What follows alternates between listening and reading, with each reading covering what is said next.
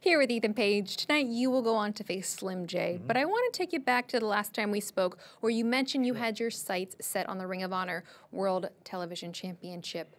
Do you still feel like you're on the right path to that?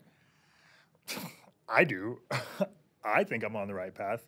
If you went into my house and asked my family, my kids, if their dad was on the right path, no. They don't think their dad's on the right path. Actually, every week when I come home, they don't care if I win or lose. They just care that I come home empty-handed. Daddy, you said on TV that you were going to win me a title. That's what my daughter says to me. Gabby, a promise is a promise. I'm going to keep that promise. The coolest thing about it, though, is that even though I'm coming home empty-handed, they sent me to work with full hands in this outfit. Tonight's outfit is brought to you by my daughter, Gabriella, her imagination, and her two favorite colors, purple and pink. Now, the colors don't matter. The person who picked the colors, that's who matters. The promise I made to her matters. So yes, the path that I'm on also matters. My match against Slim J tonight definitely matters in continuing my momentum to go after Kyle Fletcher and the Ring of Honor World Television title.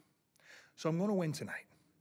I'm going to win next week, and I'm going to continue to win. But what I'm going to continue to do is wear these colors, wear this gear in every single match that I have until the day my hand gets raised and my other hand gets filled with gold so that I can go home not empty-handed ever again.